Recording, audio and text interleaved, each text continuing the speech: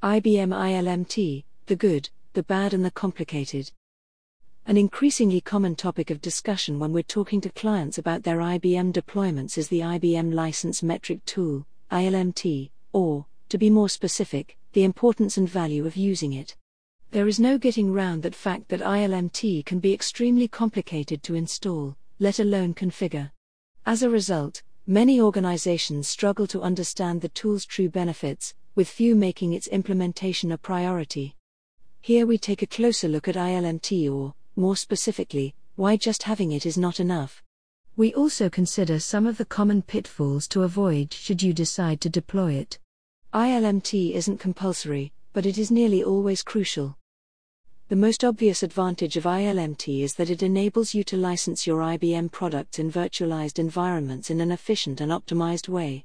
By signing up to use ILMT, you are able to license your PVU software at a sub-capacity level.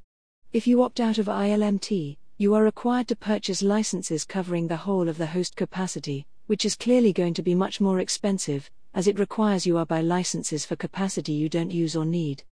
In the most extreme circumstances, you may even be required to license 64 cores, when you are in fact only using 2.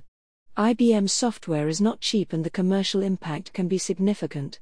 Furthermore, it allows organizations to create and maintain an up-to-date inventory and measurements of their PVU and RVU MAPE software deployments. As you will be recording and reporting on your license usage in IBM's preferred format, you are in a much better position to defend an audit. In short, ILMT will help with compliance as well as save you money.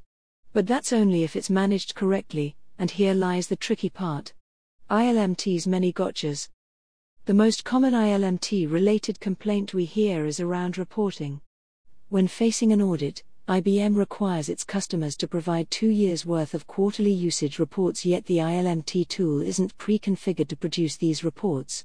That IBM's approved tool isn't able to automatically generate information in IBM's approved format is a major source of frustration to many of our clients. Indeed, many of the tool's capabilities aren't automated and require a high degree manual intervention to get right.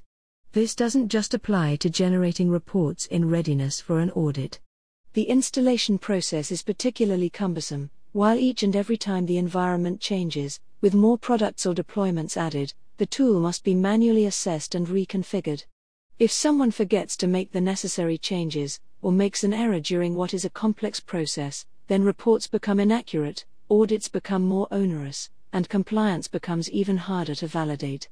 ILMT management has a big hit on in-house teams, who are required to spend time and resources on activities their employers would never consider mission-critical. Furthermore, installing, integrating and configuring ILMT is by no means a routine task. These processes require highly specialist skills that few organizations currently have, or have an appetite to invest in. Once installed, configured and working correctly, the next task is to ensure the tool is reporting accurately on the software it finds across your environment, and what it finds is in line with the software you are entitled to use. This is no mean feat. Many organizations find this process particularly labor-intensive and time-consuming.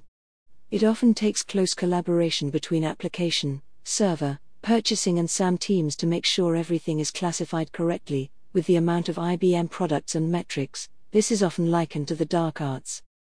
Another hidden risk of ILMT- and one that few organizations realize, is that not all technologies and operating systems are eligible. Software that is out of support, for example, platforms like Windows 2003 and Red Hat 5, or hypervisors like VMware ESX 5.0 and below, simply can't be licensed at a sub-capacity level. In this scenario, even if your organization's licenses correspond exactly with your usage, you would be non-compliant because IBM stipulates you must have licenses to cover the full capacity.